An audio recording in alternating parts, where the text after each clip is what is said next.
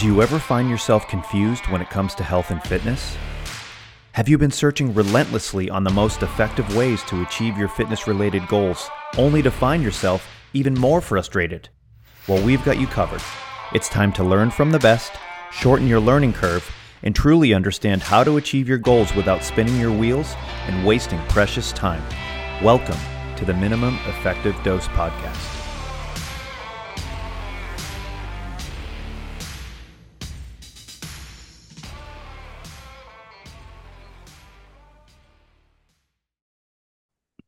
Welcome back to the Minimum Effective Dose Podcast. I am one of your co-hosts, Mike Perry, and I'm here with the Brett Jones. Brett, what's up, buddy? The Brett. Do you ever? What movie was that when they called it the Chad? It was with Tom Green.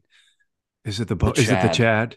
The Chad. Is it like, you know what I'm talking about, right? I know exactly what you're talking about. Is it the Chad? It's when he's like, I have to go to Austin, Massachusetts. It's killing me that I can't pull it up, and it's a Tom Green movie. Yeah, because there's a Seinfeld episode where this guy always refers to himself in the third person, like, you know, Jerry's getting upset.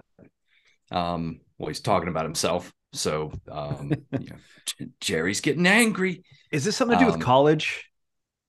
Like I know. Yes, and that's all you're going to get out of me, because I can't.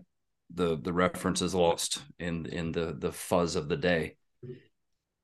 Is it the Chad? So I don't know what it is, and it's going to drive me nuts. But anyways, someone's going to know what we're talking about, because honestly, I thought Tom Green was pretty funny back in the day. I will have to say he had some good stuff early on.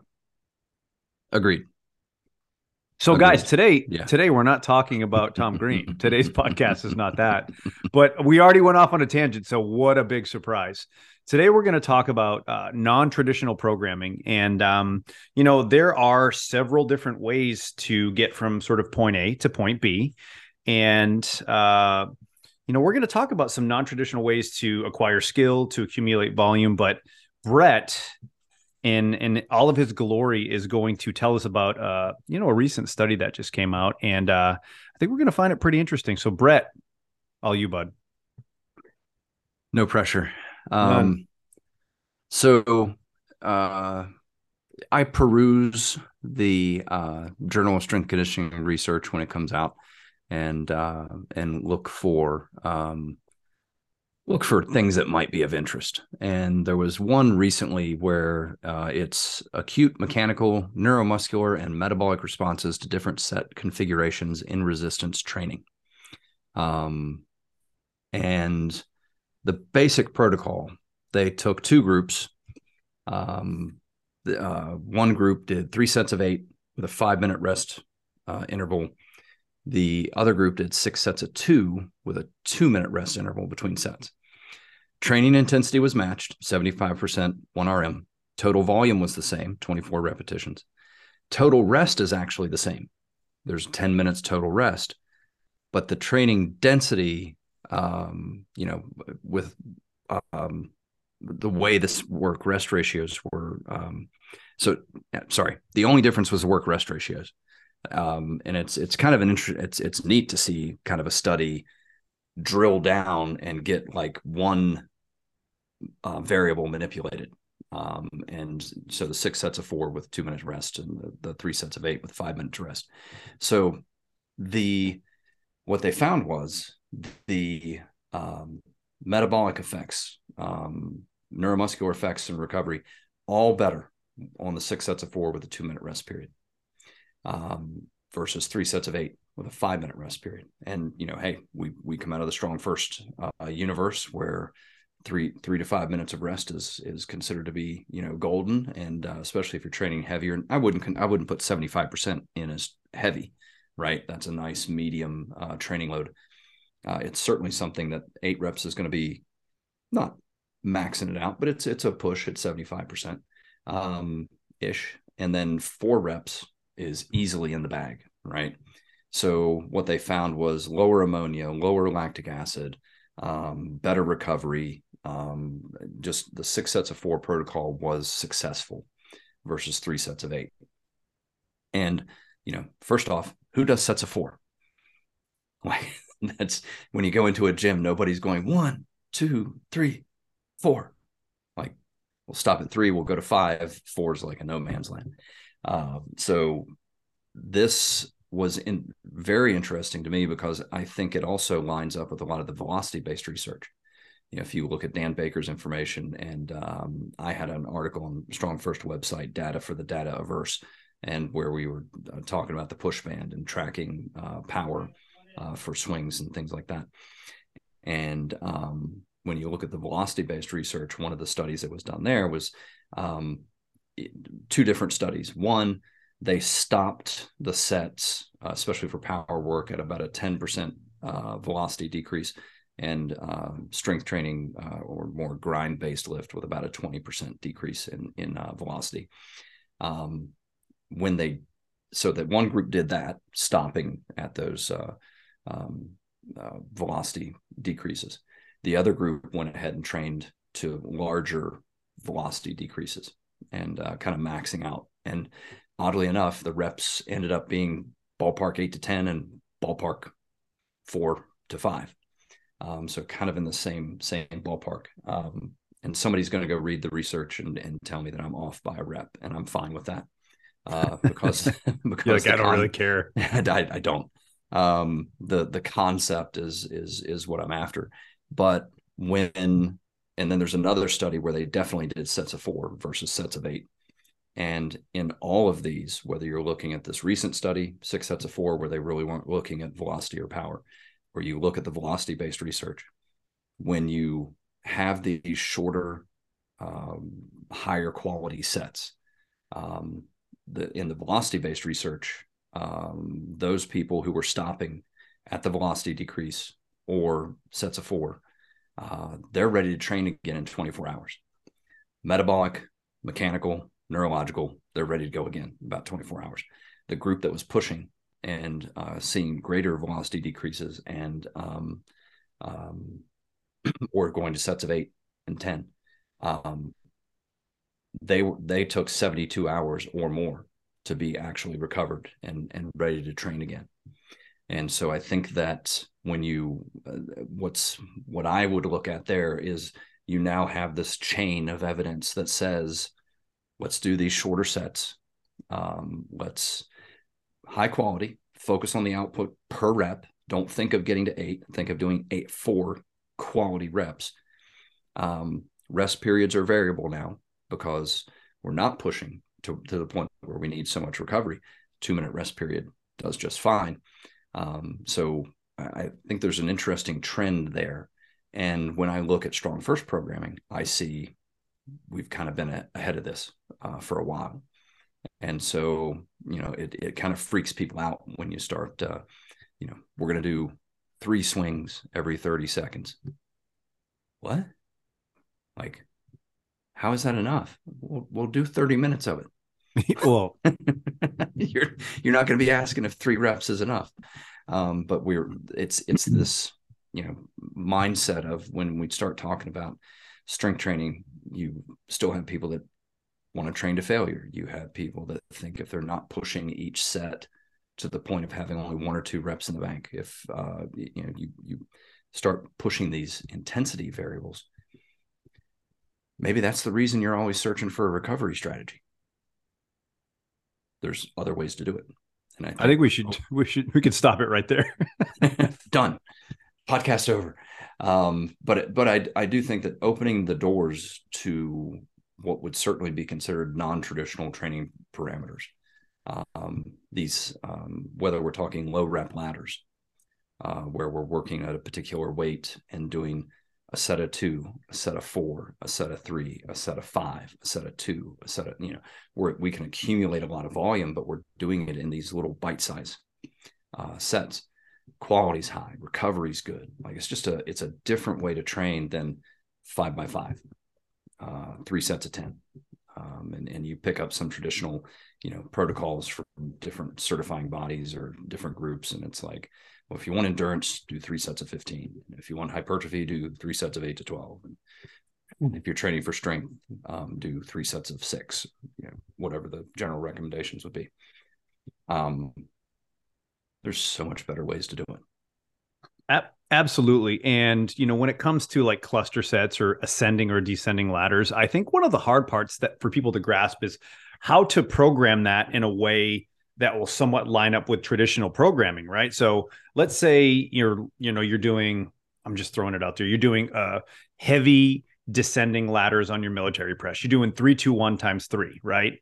So the hard part with that is how, if you want to essentially do like a superset or pair that with a lower body base movement, how do you pair that if they're not doing sort of the same protocol, right? So, and there's ways that you can absolutely mix and match, but I think that's what people get sort of stuck on is they're like, well, I'm doing all these ladders and I want to get my military press up, but I also want to do, something else like split squats. And, traditionally people aren't going to train split squats in the same fashion. So how do we pair it up? And there's ways to do that. You can obviously, you don't have to do the same amount of sets, because I think a lot of people, they think that the sets and reps have to match, more so the sets, I would say.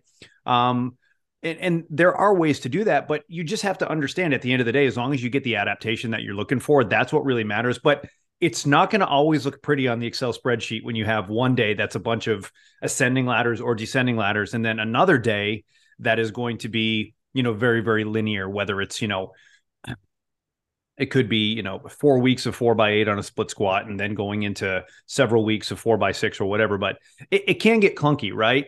And the other thing too is if you are doing ascending or descending ladders on a press, you don't want to have too much interference within those lifts as well, because then you could be potentially taking away from the goal of getting better at pressing. So those are some of the sort of roadblocks that I've heard people talk about when it comes to, looking at those types of ways to program.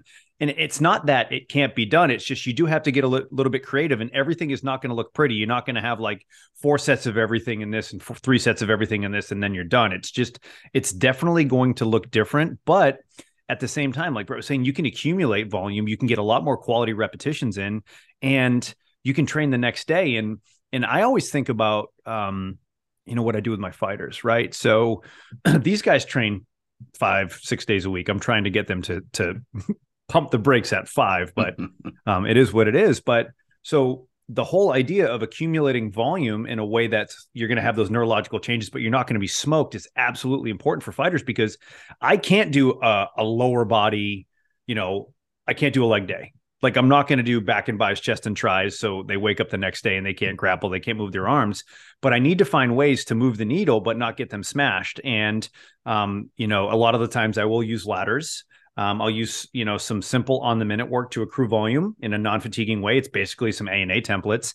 And I think exercise selection plays a point there too, because depending on what exercise you're doing and the adaptations that you're looking for, certain exercises have more eccentric loading, which most of the time will result in a little bit more delayed onset muscle soreness as well. And depending on who you are, my grapplers, we can't have too much delayed onset muscle soreness, because it's going to prevent them from doing something, whether it's later on that day or the next day. So there's so many things to consider when it comes to, the programming component, but it can be done. It's just, it takes some experience and it takes some time.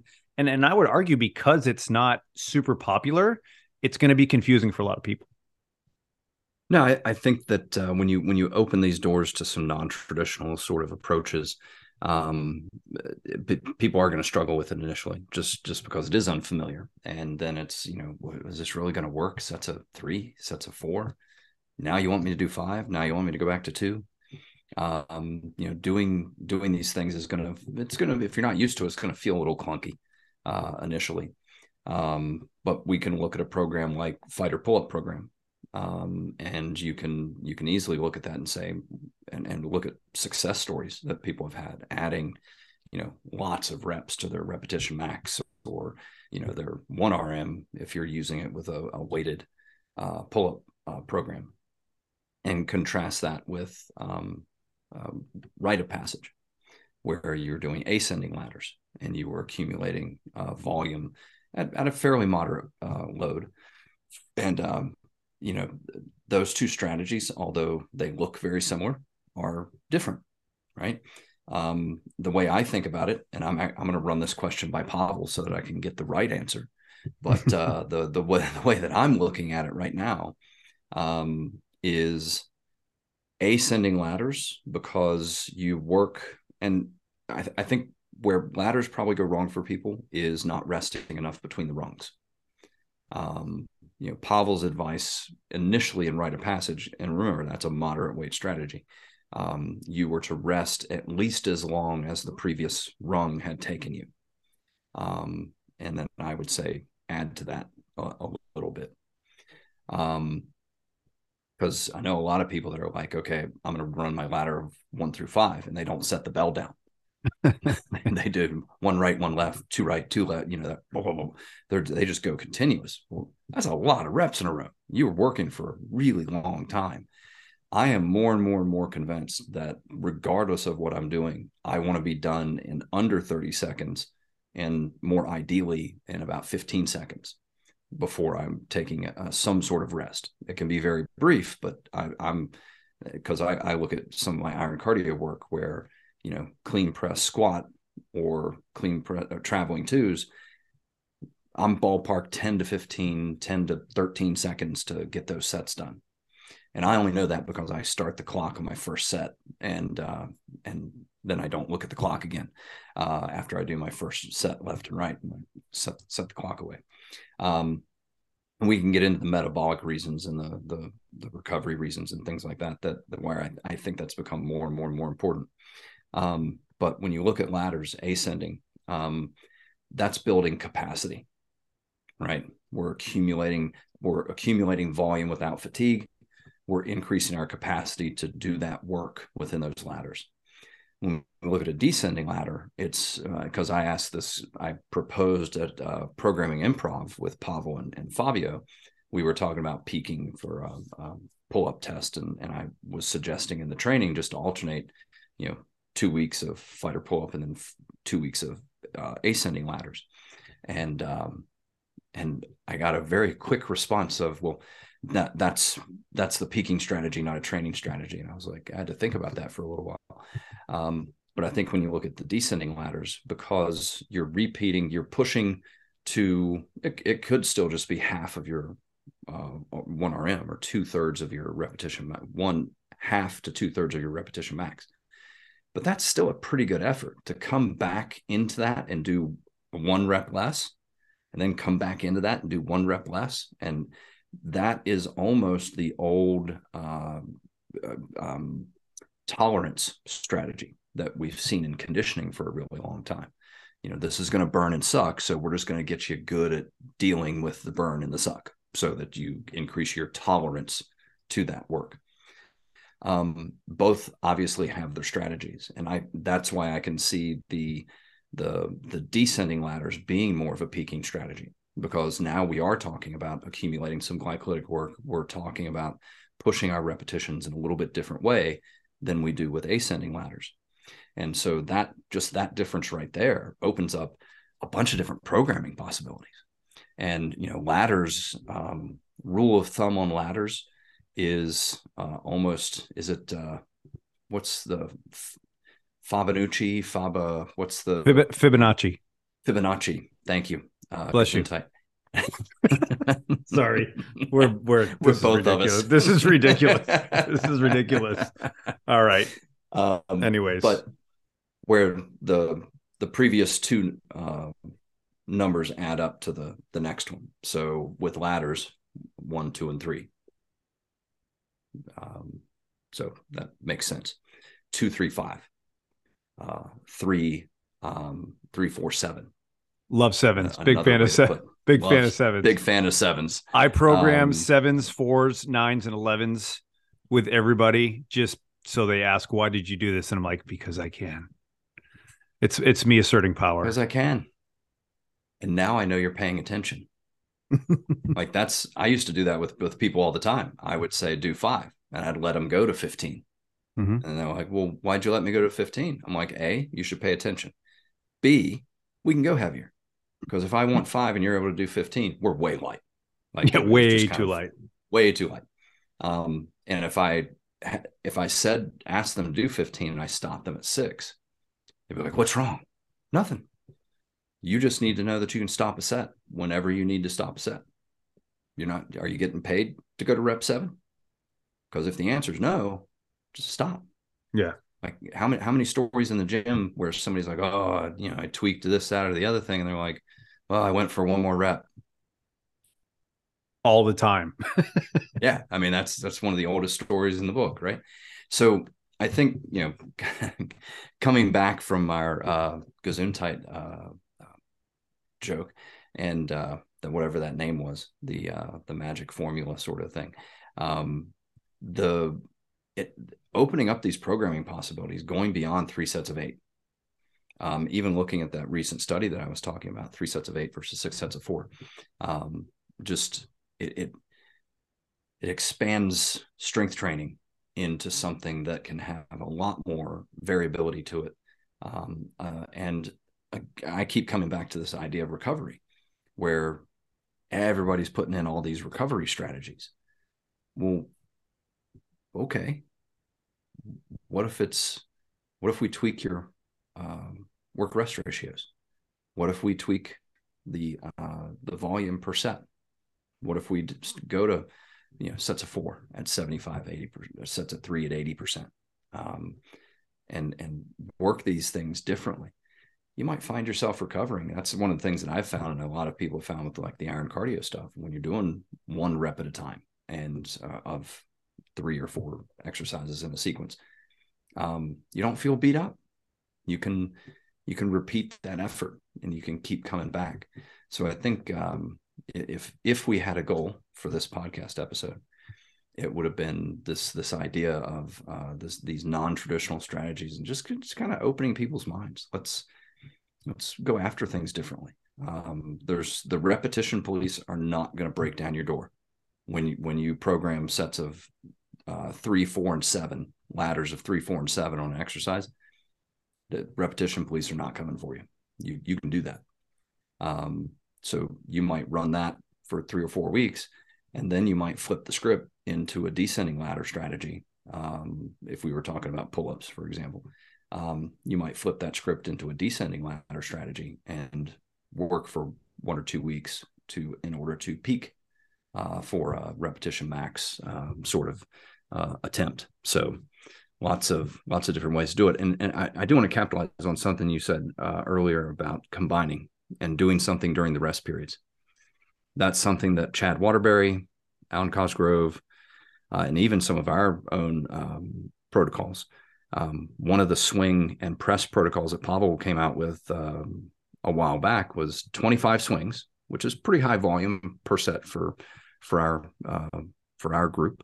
But you're doing a set every 10 minutes. I think it was 10 minutes. It was every 5. But regardless, it was a big rest period. Big rest period. But in that rest period, halfway through your rest period, you knocked out a set of presses on each arm. Then you rest for the rest of the rest period and you do your next set of swings.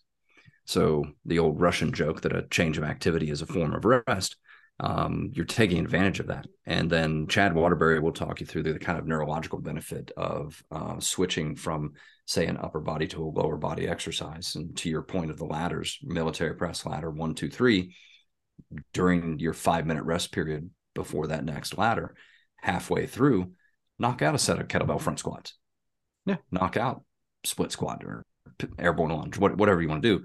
But that taking advantage of the rest period by getting in your other work is more time efficient, and there's a neurological boost that you're getting from that switch of activity. Yeah, and honestly, if you look at how much time people spend exercising, most people, whether it's in a gym setting, a class, or even if they're getting a program, most people are going to spend about an hour training. Maybe it could be a little bit more, a little bit less. But when I'm training my fighters, their training sessions are an hour and a half, but they're not training for an hour and a half.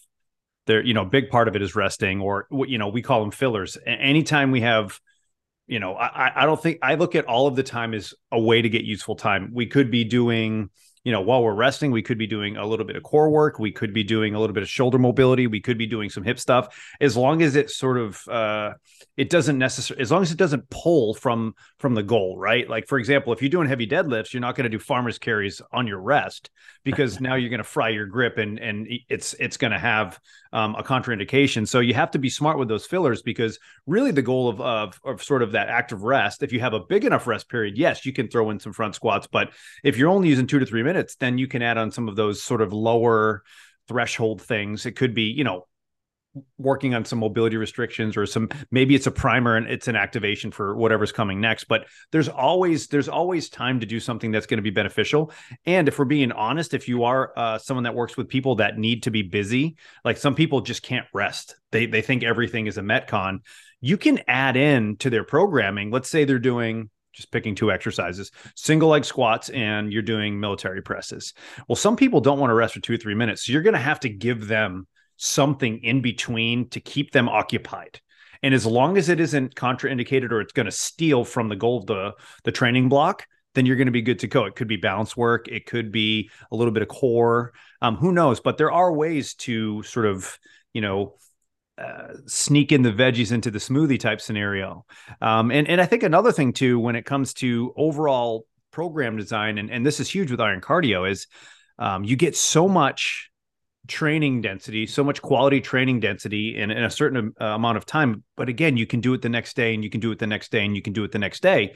And when it comes to, strength and conditioning for athletes, I always program total body days, because if these guys want to train 3 to 4 days a week, we can't have a leg day. We can't have a chest and a tricep day. We can't, like, traditional splits are great. They work, but when you're dealing with athletes that are training 4, 5, 6 days a week, you can't make them sore, because you're trying to, you're trying to blow out one body part. It just simply won't work. So, I think the beauty of stuff like Iron Cardio, and even when you're programming total body lifts, and I've heard Coach Boyle talk about it, it's just the overall training density, the amount of work that you can get done in a given time is greater. And if you're smart, you can do it in a way that's not going to smoke you.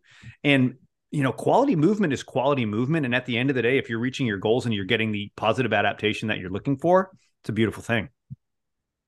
Yeah, I think that that I haven't programmed, trained, or thought in a body part split fashion for 20 years. When I started, training with Pavel's methodologies, and first got Power to the People, and that was like this anti-bodybuilding, minimalist strength training program, and like mind blown initially. And then I started doing it. I'm like, yeah, I can deadlift every day. Just program it correctly. You're going to do less. You're going to accumulate work, but it's over time, and it's going to take days to get the same work in that you would get in a single session, maybe. But it's time efficient. It's better for recovery. Your strength goes through the roof. Like, everything gets better. And so that was like 20 plus years ago. I'm like, well, yeah, I don't need to train in a body part fashion. And I still don't. Like, I was talking to somebody the other day, and they were, laying out this body part split. And I'm like, it's like they were speaking Greek. I was like, I don't even know how to respond to this. So yeah, full body training, opening up the doorway to these short sets. And an interesting conversation I had on another podcast where the question came up of the snatch test, and why would you put people through that? And I said, well, that's a test. That's not how we train. And I think that's an important delineation for a lot of folks. For a lot of folks, all of their training is testing. They're constantly trying to push into a different range, more reps, whatever the case may be. What if your training was training? And you had time frames and things that you were trying to peak for, and run a test to see where you are. But all of your training does not need to be testing.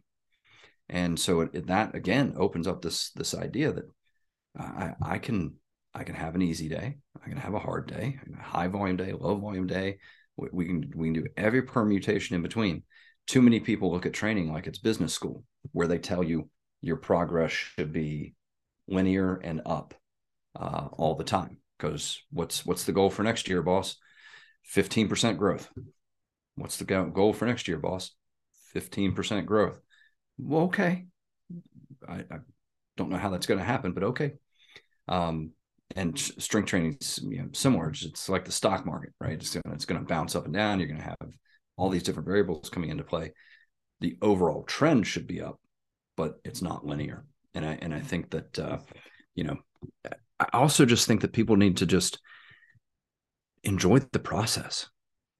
It's I like to joke right now that I have no goal, and it's not much of a joke because I really don't have a goal other than to train, and I'm successful in my goal right now. I am training. Well, I was listening to, and I forget, it was probably one of those motivational, reels on Instagram, but it's that exact sort of sentiment. It's, you have to enjoy what you're doing, and you have to enjoy the process. It's something along the lines of, the man who enjoys walking will always walk further type thing. Right. And that's really what it boils down to is simply, when it comes to health and fitness, unless you do have specific goals, right, which are competitive goals, nothing wrong with that. There is no end, right? There is no like, the end is when you die, right? And it's not like you go to the gym one day and all of a sudden you're like, we did it. Like we're there. We are a finished product. I always think of Elf when he goes in and he gets a cup of coffee. He's like, congratulations, you did it. And like, that's not fitness, right? It's not like we're here. We finally did it. And honestly, like I always think about training with like, with Bill Belichick's press conference with the Patriots. We're on to the next. Like, you could win the Super Bowl and then like he's happy for about 3 weeks and he's like, on to the next season. And it's just, but that's kind of strength training in a nutshell. It's like on to the next. It's always on to the next. And that's why you do have to absolutely learn to enjoy the process. And that's why, and you talk about it all the time, is training needs to be fun. Like, I got into kettlebells because it looked fun and I enjoyed it, and it was something different. And I'm not saying all of your workouts have to be this fun thing. It's not all about entertainment, right? Sometimes you're going to do things that you just don't like, but that's just called life. So you're going to have to suck it up a little bit. But I mean, you should pick a modality that you enjoy, right? And if you're a bodyweight person, cool. If you're a kettlebell person, cool. If you're, whatever, it doesn't matter. If you're moving towards your goals and you're doing it in a safe fashion, cool, awesome for you. And I think that message gets lost because I think everyone's, the strength training people, the power lifters want everybody to power lift, and they think it's the mecca. And even in the kettlebell world, we see it all the time, and we love kettlebells. I'm a big fan of it, but they also have things that they do really, really well. And even the way that they use them, you can get specific adaptations, but there are other ways that you just can't get the adaptations based off of physiology. So it really comes down to, are you progressing? Are you having fun? And is it safe? And at the end of the day, if you're doing those things, that's not a bad start. Well, and I think that there's joy in work, and I don't, maybe that's just me personally, but work is joy. My wife tells me fairly frequently that I need a hobby, and I'm like, no, I've got one. It's my training. Like, I actually really enjoy this stuff. And I enjoy as Pavel has referred to it, this kind of manual labor sort of mindset, where I'm doing heavy work that feels good, but I can sustain the effort. And I think that everybody's a lot better off when you can hit that point of enjoyment. And so, kind of bringing this back around into maybe a closing sort of statement. Do your research. Look at something like Plant Strong, Build Strong. Take the deep dive. There's math involved. I just have to warn everybody right up front. There's math involved. which I'm not a fan of, but you'll make it through. Even somebody like me can make it through. Look at something like that. Do your own research. Look at the velocity-based research. Look at this recent study. Get a little deeper knowledge into what's going on, and then try some of these non-traditional sort of protocols. If you've never done ladders, try ladders. Just start simple, 1, 2, 3, and accumulate a little bit of volume, and maybe you look at the old rite of passage program. Maybe you look at fighter pull-up program. Try some of these things. If you've never done sets of 3, maybe you should go through a time frame of doing sets of 3. Open the doors to and I don't want to go all Morpheus on everybody and tell everybody to free their mind, but open the doors. There's non-traditional ways to do this, and when we look at these cluster sets and varying the weight throughout a session, in combination with varying the load or the rep scheme. So hitting a set of 5 at 405, and then coming back with a set of 2 at 315, and then a set of 4 at 365. And, so now we're just all over the place with how we're accumulating the work, and those, all of that stuff can be super successful. If you want to keep it super simple, not to beat the dead horse, but iron cardio, like just keep it simple, get your singles in, accumulate a bunch of volume, enjoy the process, and results follow. Open the doors. Absolutely. And I'll kind of close us with 2 things. Is one, do the programs, like follow other people's programs. If you want, hire someone and follow the program that they write for you, or buy a book and follow the program.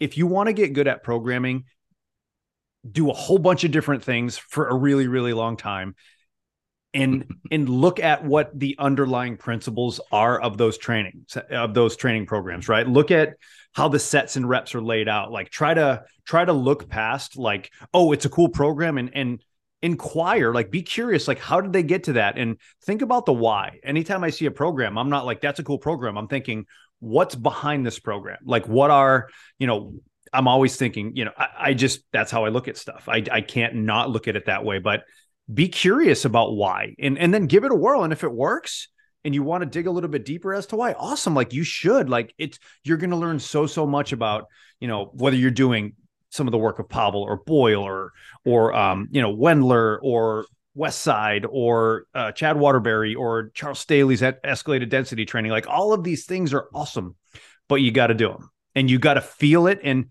again, coaches are far too comfortable dishing out programs they've never done or have never even come close to attempting. And let me tell you, when I started working with fighters, one of the reasons why I started jiu-jitsu was because I wanted to see I wanted to feel what they felt. Like I wanted to see what it really felt like to grapple and to wrestle. And I had a huge appreciation for what these guys are going through. And it changed my programming a lot because it truly is a scenario where less is more. But I will leave you with one little sort of story, and then we'll shut it down here. So I was doing a talk on program design for Perform Better. I did 2 or 3 of them this last year, and it was about program design. And I started off talking about the Waze app, WAZE, and it's an app in which you can look at traffic, and you can try to find the simplest way or the fastest, most effective way to get to your destination. And that's program design in a nutshell, right? You have your starting point. That's where you're currently parked in your car.